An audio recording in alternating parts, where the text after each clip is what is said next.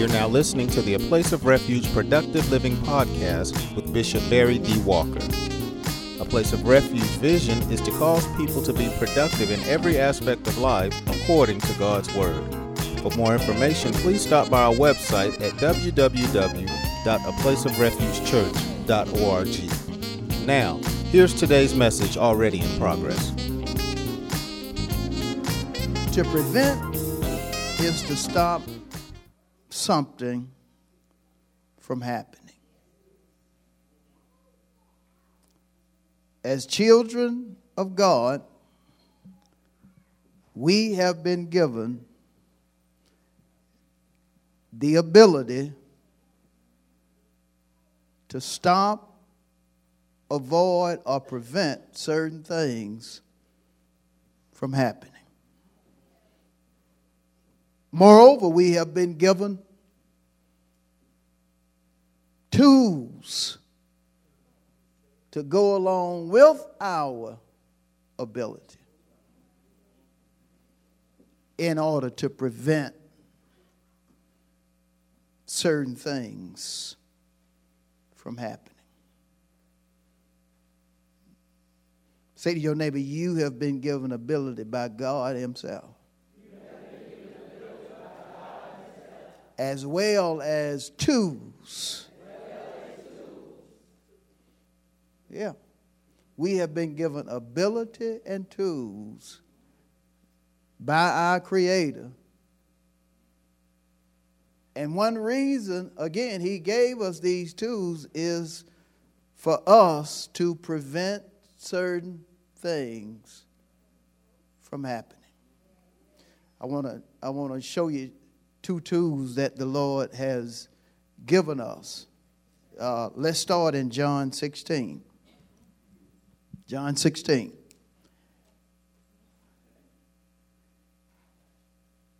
And I'm calling the Spirit of Truth a tool, but we know He is a person as well, right? Consider John 16 and 13. However, when He, the Spirit of Truth, has come, He will guide, touch yourself, you into how much truth? He will guide you into how much truth? You never have to go the wrong way if you have the Holy Spirit. You never have to think, say, or do wrong if you have the Holy Spirit.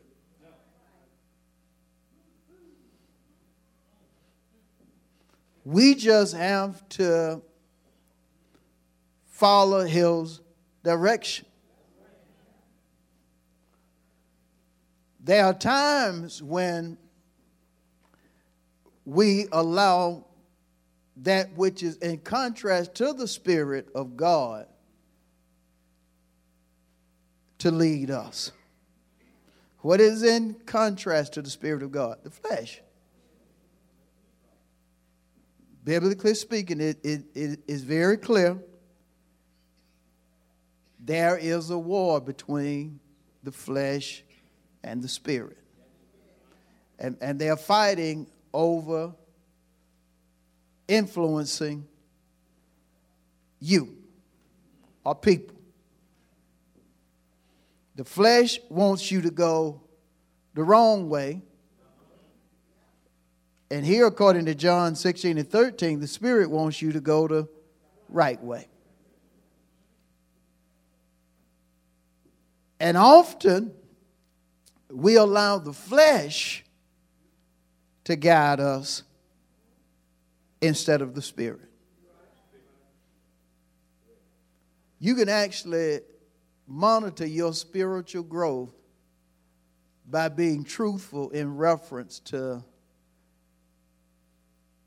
whether you're controlled more by the flesh or by the Spirit. Whether you, on a daily basis, listen and adhere to God or to yourself.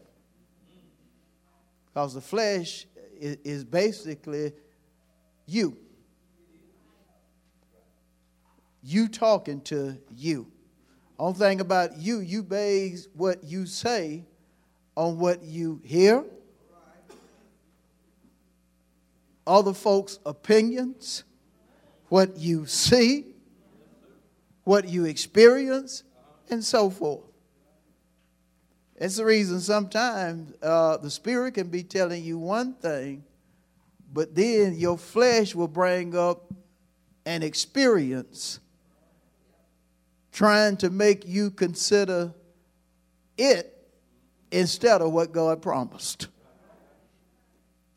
And some of us have been guilty of allowing the flesh or self to do what the Spirit of God was sent to do.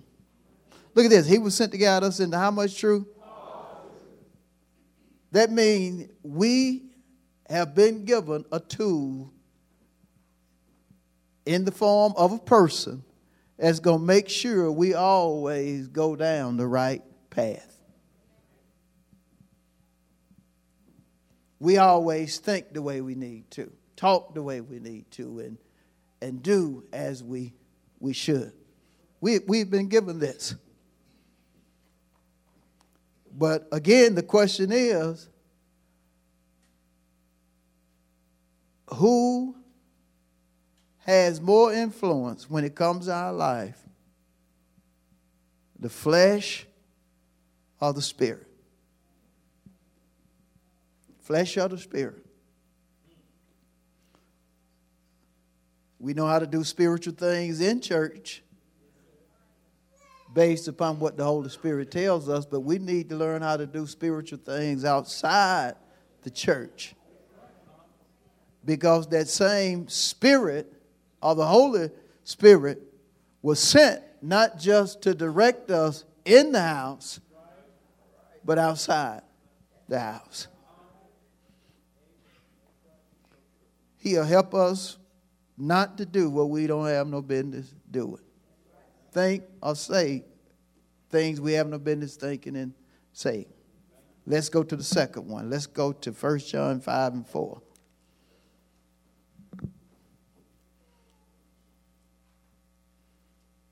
The second tool is faith.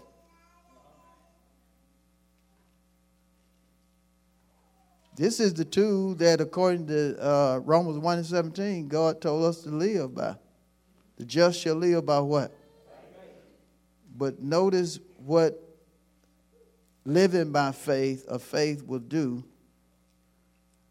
according to 1 John 5 and 4, which we can quote, can't we?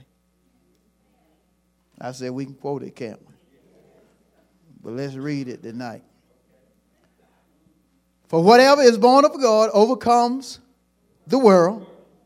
And this is a victory that has overcome the world. Our what?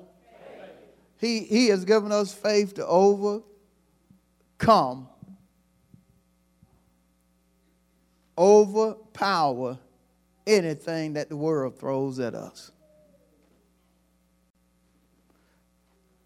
Will the world throw down at you? Yeah. Frustration? You can't afford it? You can't have it? There is nothing can be done about it? I mean, all kind of things the system that we call the world throws at our faith. But notice, faith as a tool, if it's properly used, has been designed to overcome the world. It's been used to overcome the world. That means if somebody tells you that he or she can stop you from doing such and such or having such and such, the only way that can be true is if you don't use your faith.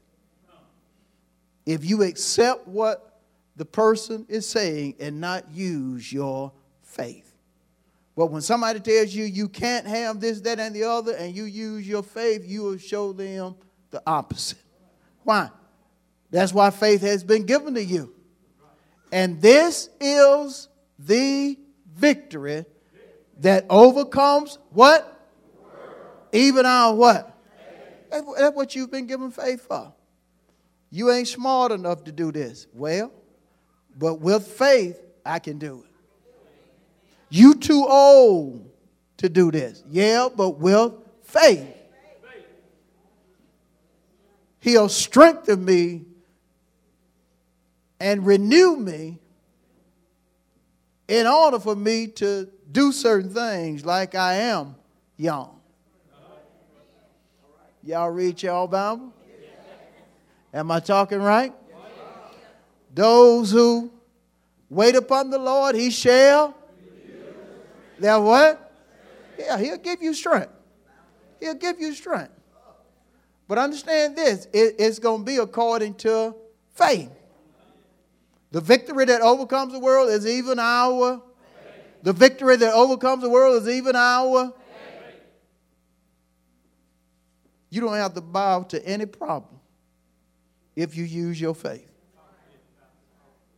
You don't have to allow any circumstance to get the upper hand and keep the upper hand if you use your faith. Can a circumstance get the upper hand? Yeah. But it doesn't have to keep the upper hand. How do we come out? I just gave you the two. Faith. And faith is diverse when it comes to Scripture. Faith in one sense is a word, right? Faith comes by and hearing what?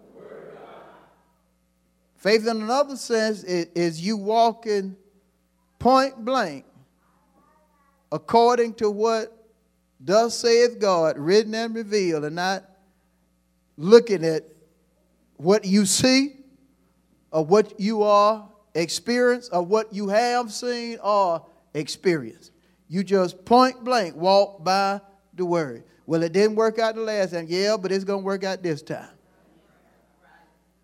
You got a bad report. Yeah, but it's going to be a good one this time. Why? You're walking by faith and not by sight. Not by what you experienced the last time or at the present time. You're just walking by faith. The victory that overcomes the world is even our what? Faith. I got to go on, but say to your neighbor, your faith is a tool you need to use every day. Look at another neighbor and say, the Holy Spirit or the Spirit of truth is a tool you need to use every day. These are two tools you got to use every day. Every day. They won't let me on the job. You need to use these every day, everywhere. You got to be wise enough to know how to follow the Holy Spirit in every situation, in every place. Why? Because whether you're on the job, at home, it does not matter. The Holy Spirit was given to guide you into how much truth?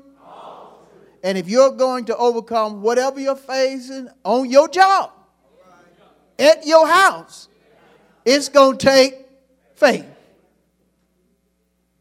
You got to use these two tools every day. And in order to use these two tools every day, you're going to have to start being grown in God. I'm breaking this teaching down, but you're going to have to be grown to do what I just said, even though it's very plain. You're going to have to be a grown person to be able to do it. Grown in God. That means it's just point blank time to put 1 Corinthians 13 and 11 in action. To put away what? I can't. No, that need to get out your vocabulary. It's just so hard. That needs to get out your vocabulary. Start using what God has given you in order to do what He has given you the ability to do. These two tools should eliminate us moaning and crying about this, that, and the other. If you agree with that, just tell somebody the preacher right.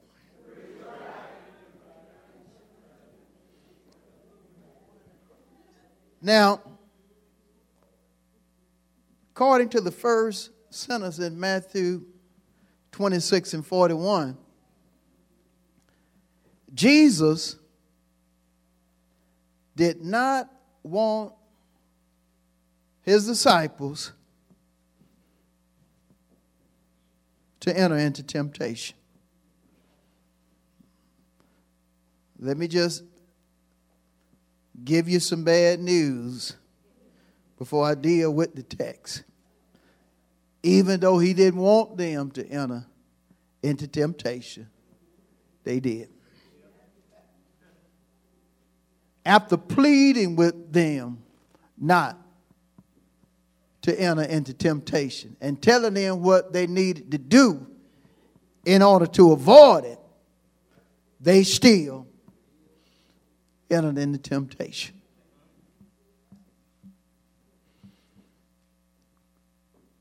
That does not need to be our testimony from this time forward.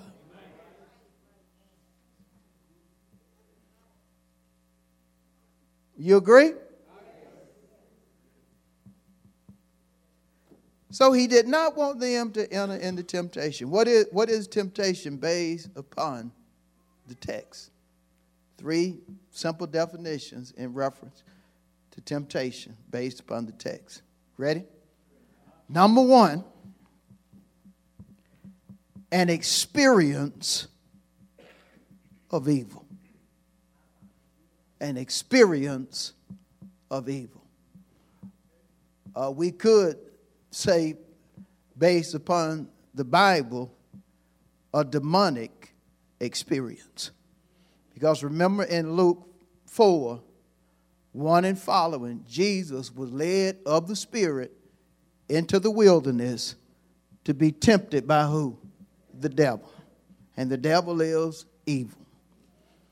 He's the leader of demons. Jesus, again, was led into the wilderness to be tempted by the devil.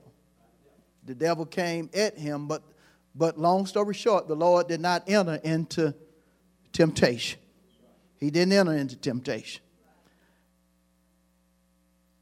Second definition of temptation: an experience of solicitation. An experience of solicitation. Solicitation being when something or somebody tries to get you to do in contrast to God's will. They are soliciting you to do that which is in contrast to the written and revealed word of God. You holding on? And one of the main persons that's going to try to get you to do in contrast to the written and revealed will of God, you know personally. Touch yourself. That's the person. Hold on to that person that's going. The main one is who you touching right now. Touch it. Touch that person. Just, any way you want to touch it, touch that person. Get to know who going to be the cause of you doing wrong more than the devil, more than demons, more than your neighbor, more than your cousin, your uncle. Just touch that person. Touch that person's hand. Touch that person's head.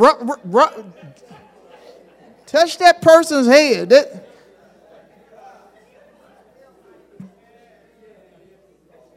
Mess up his hair. Women, mess up her hair.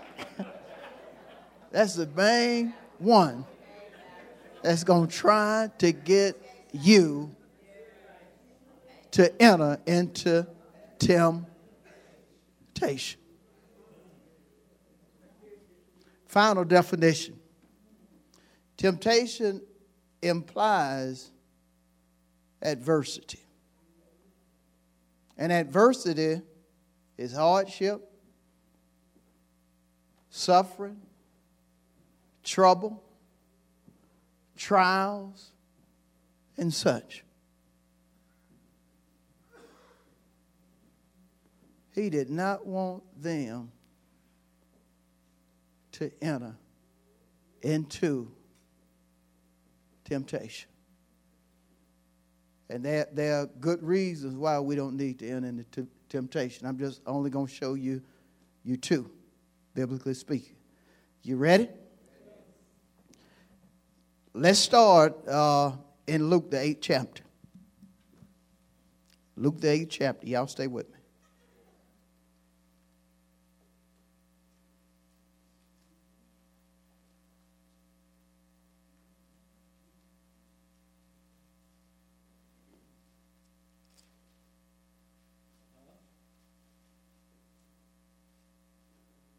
I'm going to start at verse 11. Luke 8, verse 11. Jesus is explaining a parable. Ready? Luke 8 and 11. Now the parable is this. The seed is the word of God. Those by the wayside are the ones who hear. Then the devil comes and takes away the word out of their what? Lest they should believe and be what? That's not who we are concerned with tonight, but we are concerned with the ones in verse 13. But the ones on the rock are those when they hear. How many hear the word? Put your hand up. Let me see if you hear the word. Okay, because some people don't even hear it. What pastor preach about? I don't know. They didn't hear. They didn't hear. You remember that first point pastor made? No. Guess what? They didn't hear. But these are folks that at least knew the subject, at least knew point 1, 2, and 3, at least knew the definition of significant words. You see that? So, they have some good traits when it comes to the ones on the rock. They hear. Next thing, they receive. And receiving is more than an amen. Receiving in a personal sense is when you know, that's my rhema. That's for me. Man, I needed that. What does that say? That say that you receive it. You done went beyond hearing, you heard it, and then you saw that this is for me. They receive it. And they receive it, notice, with joy. It's your rhema. You're happy about it. Have that ever happened to anybody? Show hands. You receive the word and you're happy about it. And these have no root. And he really explains what no root is in the next few words.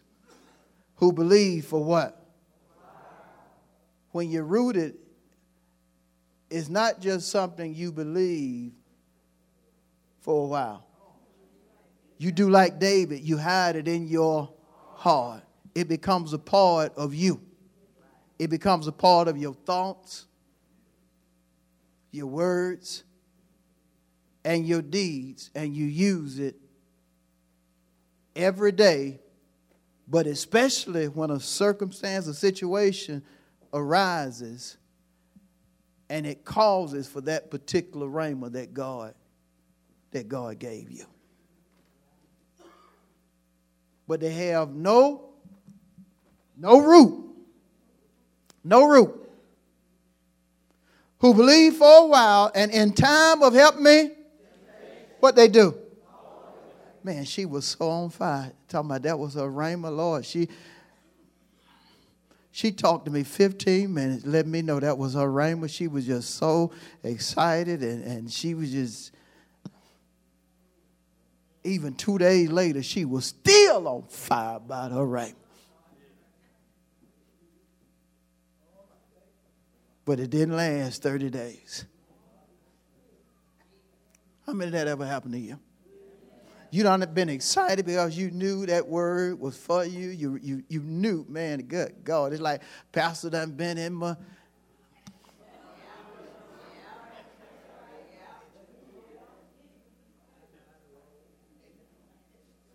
But then temptation come.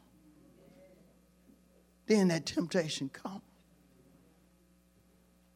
Notice the implication here, what Jesus is saying. Temptation is about causing you to change for the worse. Notice the implication. Temptation is about making you change for the worse. Notice what happened. They fall away. Lose their excitement. It's not just a backsliding. It's not just that you got somebody that's backsliding. It's somebody that was on fire, knew it was their word, but then because of temptation, lose their focus, lose their joy, lose their faith. Stop believing what they once believed. Man, I'm going to be healed. But then temptation comes and you stop believing what you once believed. You know what Paul called such? He called it, in addressing the church of Galatia, a bewitching. He even went so far as to ask them, who has bewitched you that you should not obey the truth? What happened to you? You were believing, but now you're not. You were on fire, but now you're not. You were excited about being chosen to be a servant, but now you're not. Who done bewitched you? And notice, is not a person, is temptation. It's temptation. It's that thing that solicits you to do the wrong thing. And sometimes they think, it ain't happened yet. Ain't nothing happening yet. You see what the reports say? Temptation to point out everything just to cause you to fall away. Y'all all right? Yeah. Let's go further. Let's go to 1 Corinthians 10. I think most of you probably know where I'm going, but go there with me anyway. 1 Corinthians 10 and 13. We want to consider it.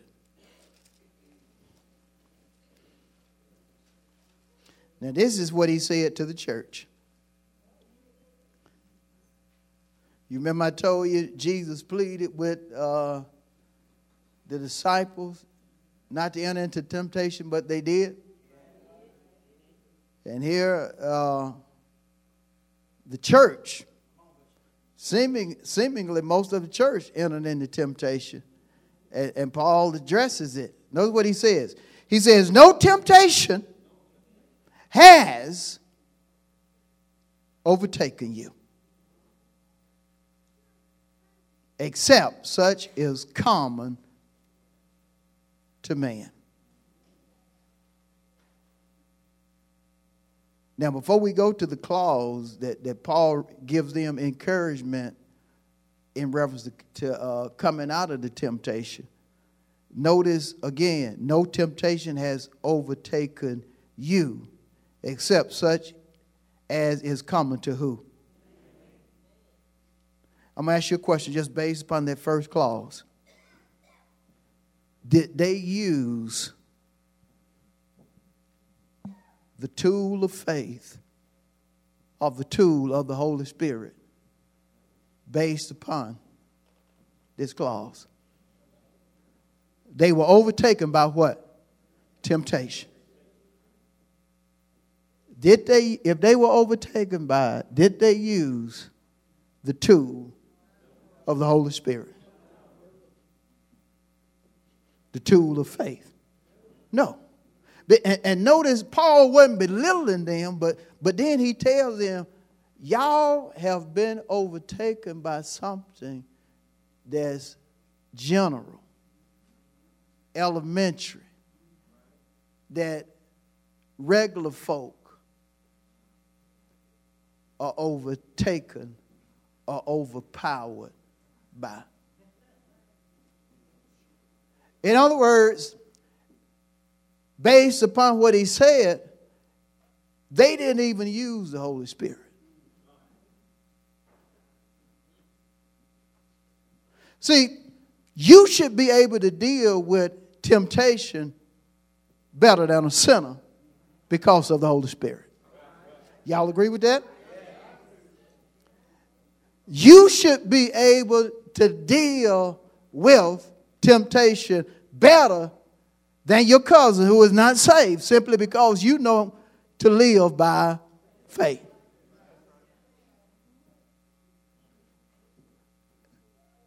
Again, he wasn't belittling them, but you can tell that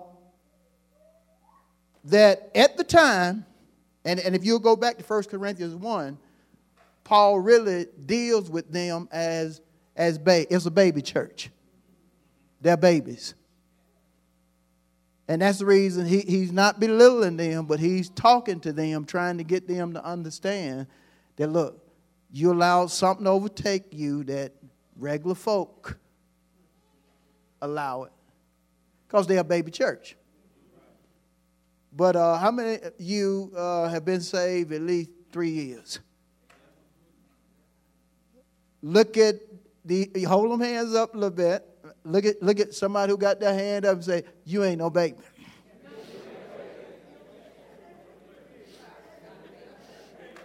This should happen to you. You ain't no baby.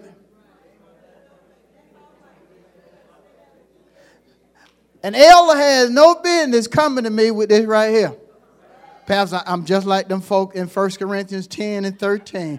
You know, I allowed something to overtake me that was calm.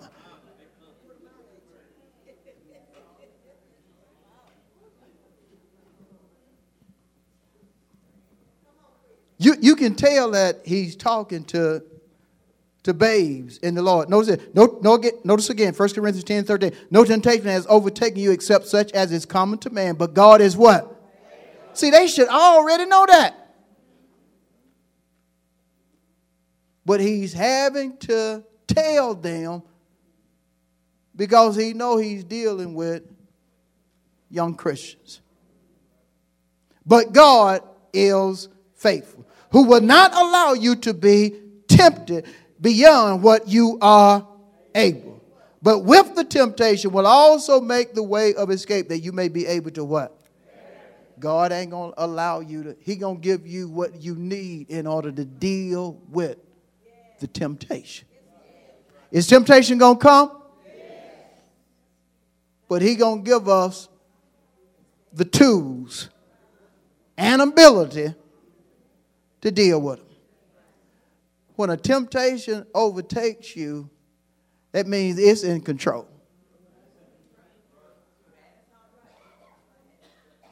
I said when something overtakes you, and in this case a temptation, that means it has overpowered you and it is in control. It's telling you what to do. Don't go to church. And guess what? You don't do it. Don't go in there and pray. You know prayer ain't been working. You know, I prayed every day this week and ain't nothing happened. And what's needing praying now? Go in there and watch something. And when you adhere to such, you're either a baby or you're in the seat of a baby.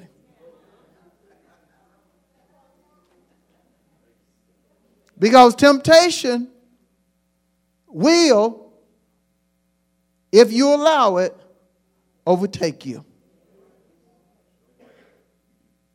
It will overtake you. And notice he had to tell them, look, God ain't going to put no more on you than you can handle. Letting them know God is just.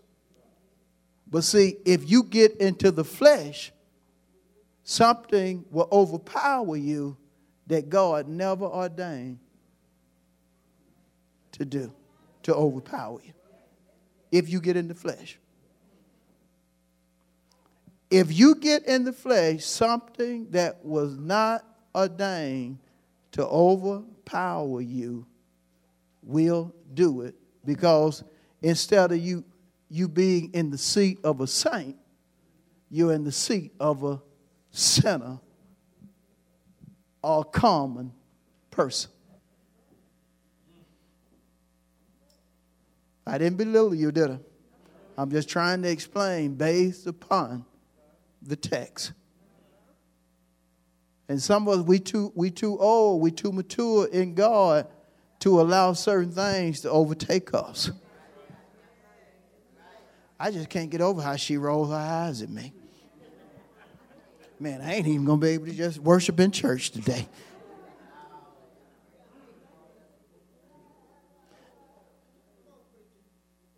I remember the days to where I would have ministers that would get mad at each other and come and discuss it with me. I'm on the minister side, you see, so I ain't talking about y'all back right here with y'all. And with just talking, I'd be like, Lord, I can't believe. I was thinking this in my head. I didn't say it. I'm like, I can't believe that, we did a little bit of stuff. And they talking about God done called them or chose them to be ministers. They arguing about this stuff, but can y'all see that little gap? It's a small gap. Can you see it? If you can't, you know it was real small, don't you? See, when you mature, you just don't allow certain things to influence or control you. Yeah, because see, if the enemy can throw something small at you to control you, he'll do it and allow you to enter into that temptation or start operating in wrong instead of right. It can be that small. That small. And see, we have to be careful, because the Bible tells us nobody is above temptation. So you have to make sure you watch yourself, you use the tools, and you obey what God tells you in order to prevent temptation. Because temptation is real. Somebody can actually say something to you that will cause you to cuss them out. Guess what? Temptation done overtook you.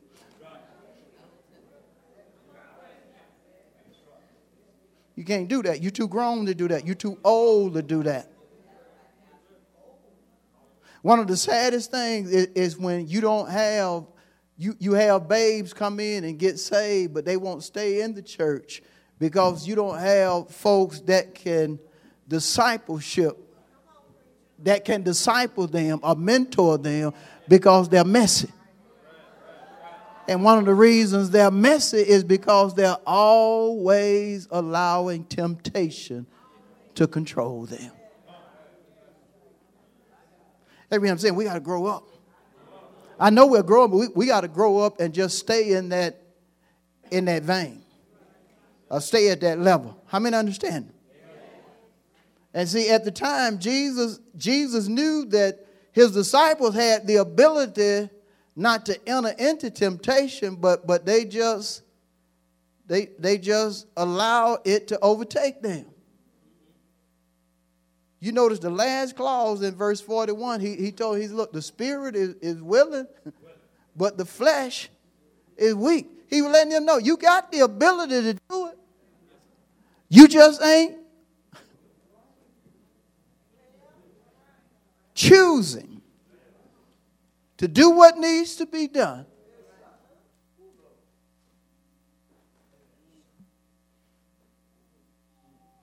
And so, back in Matthew 26 and 41.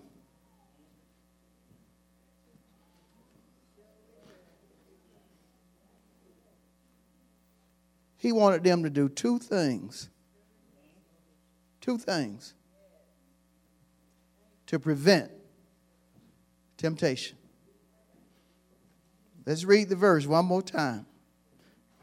Y'all ready? Yes. Read it on one. One.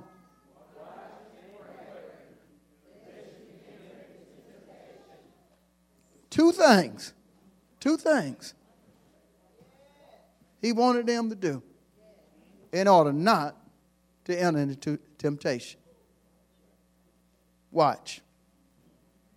Is the first.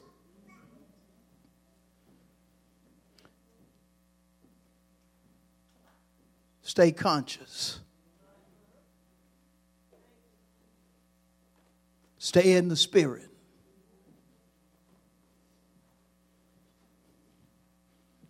Stay God conscious. Stay in the spirit. One thing we can do as spirit-filled children of God, we can be God conscious whether we in the church or outside the church. You can be God conscious whether you're at the grocery store or whether you're at Belk's. God is omnipresent. That means he's what? And if God is everywhere, that means we can be conscious of him everywhere we go. We are not omnipresent, but wherever we go, we can be conscious or aware of God. That don't mean you have to speak in tongues about. It does not mean that.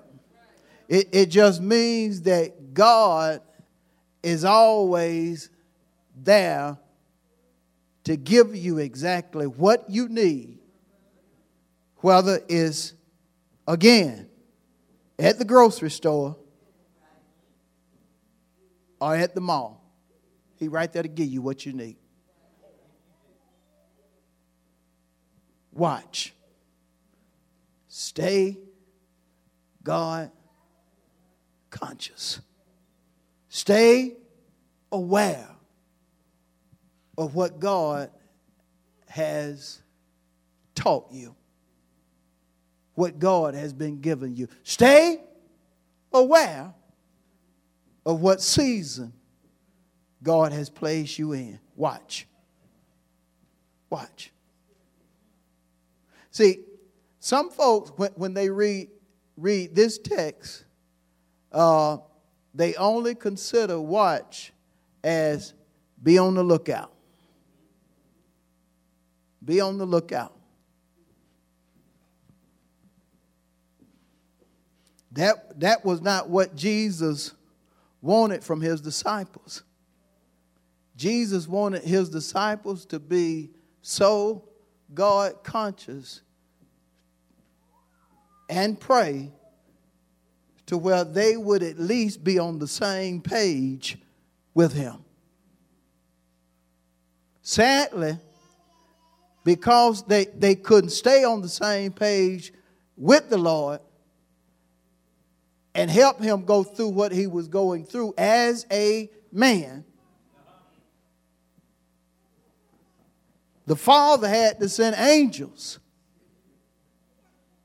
in order to minister unto him, in order to strengthen or do what his disciples could have done for him.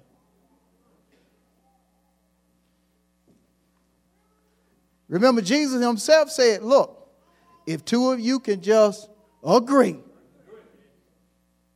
as touching in prayer, certain things going to happen. All he wanted them to do, look, just pray with me.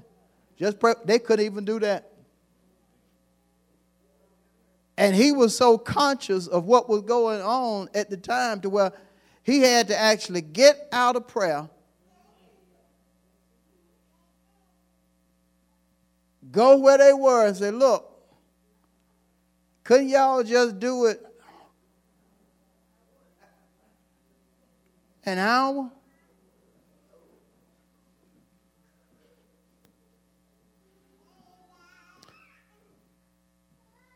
Literally, we know an hour is 60 minutes.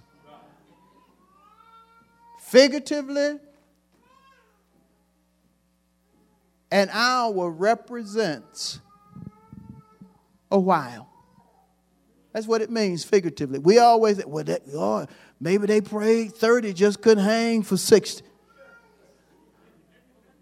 I can't pray for no hour either. I understand why they couldn't do it. No.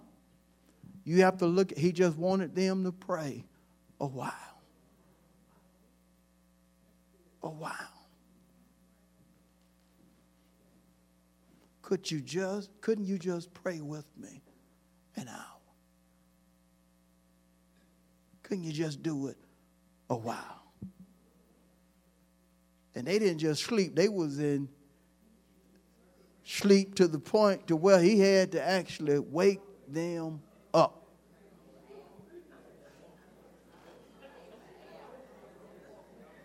You know how you are when you get in that type sleep. You calling in the horses, as we say.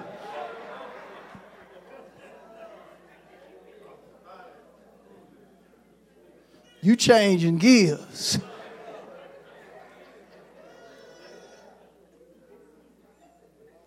Y'all all right? I need to show you something.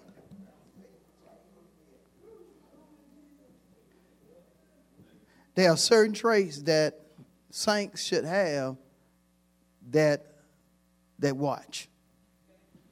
There are certain traits you should have as a child of God that watches. Okay? Let's go, Lord have mercy. Let's go to 1 Corinthians 16. I think that's where I want to go.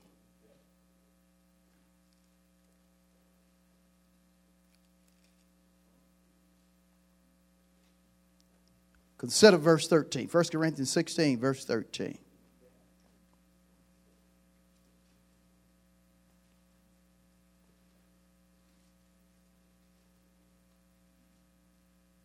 Ready?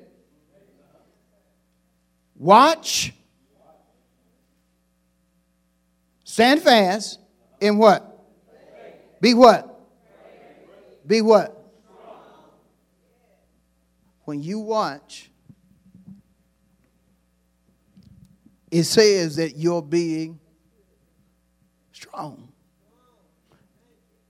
Notice how this ties the second clause in Matthew 26 and 41.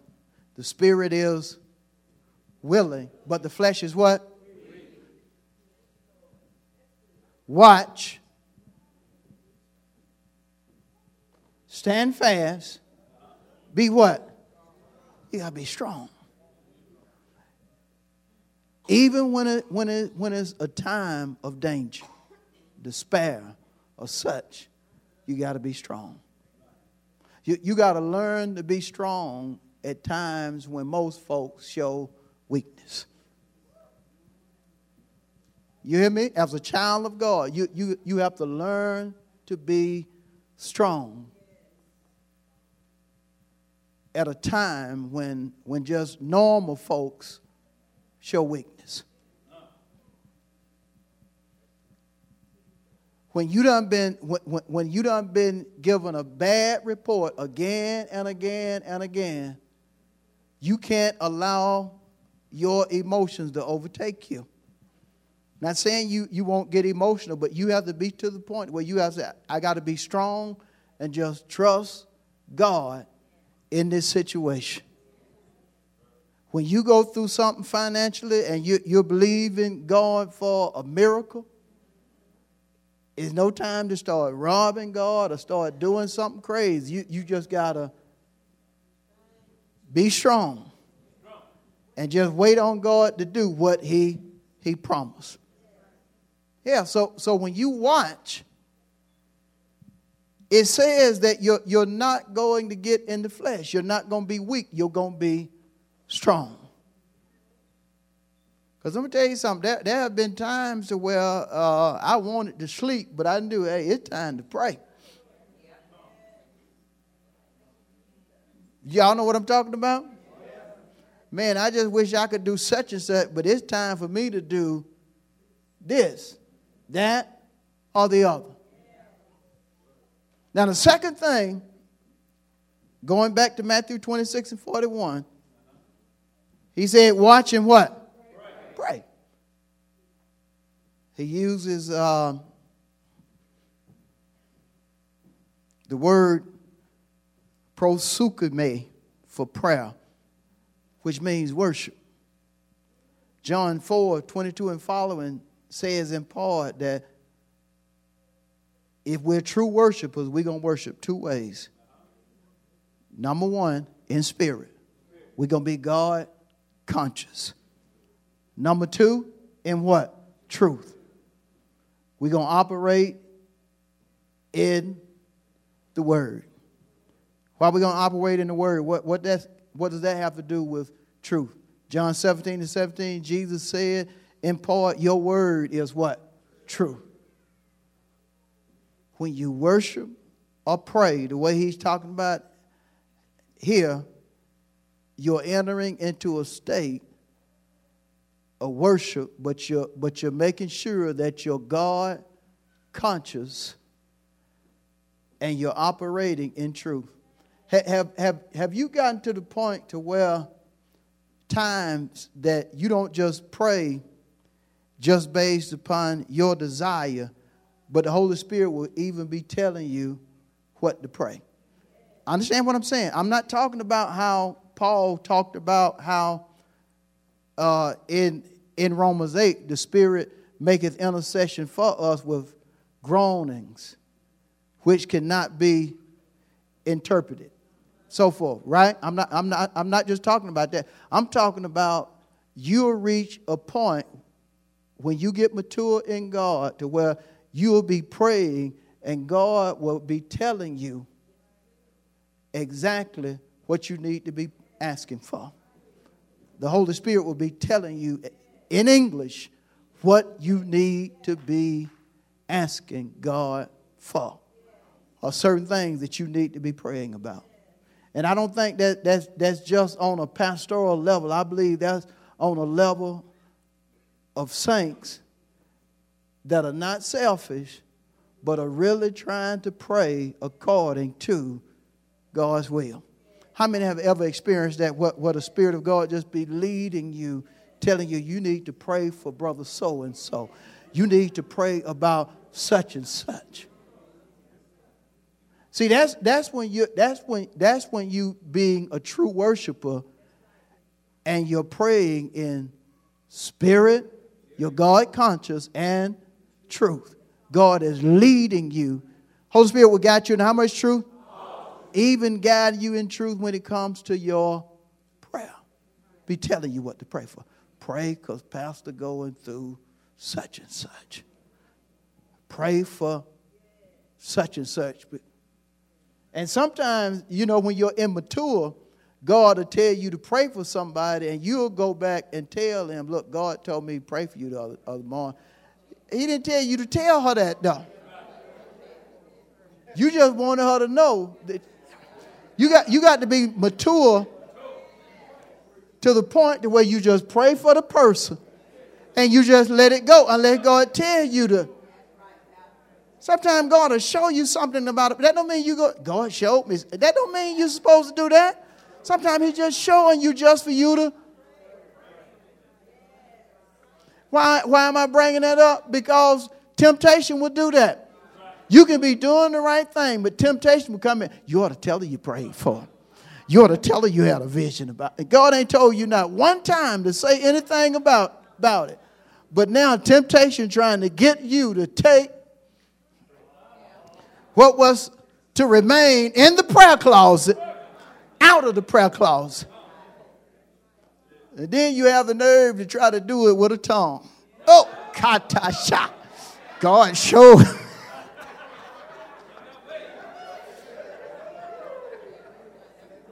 And see, some of y'all aren't liking what I'm saying because you have been guilty of doing that.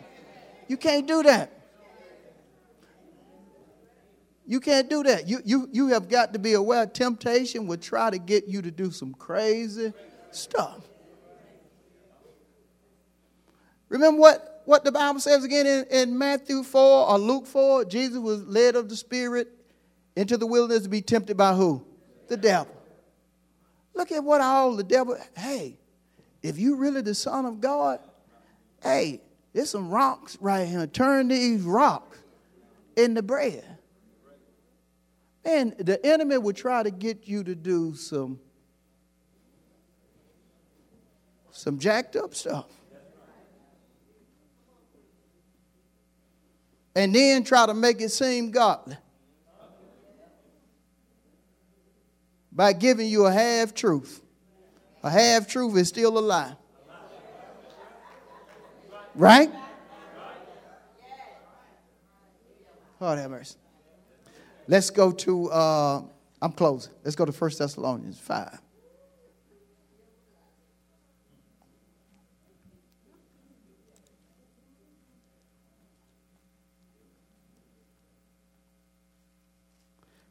And 17. Watch and what? Pray.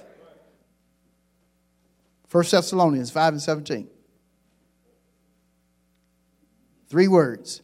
Pray without ceasing. It's so many things that'll come at your mind to where you got to always be in prayer mode. There are certain, we're in a time now where the enemy is relentless at attacking your mind. This verse right here is real. You got to pray without ceasing. It ain't working out, is it? Put prayer on that. Put prayer on it. It didn't turn out the way you put prayer on it. Don't enter into what? Temptation. Don't go into that place that voice of that thing trying to get you to go into. Because when you go into it, you have entered into temptation. And remember the little definitions I gave you of temptation. Amen? I'm going to stop right there. Let's give the Lord a hand of praise. God have mercy.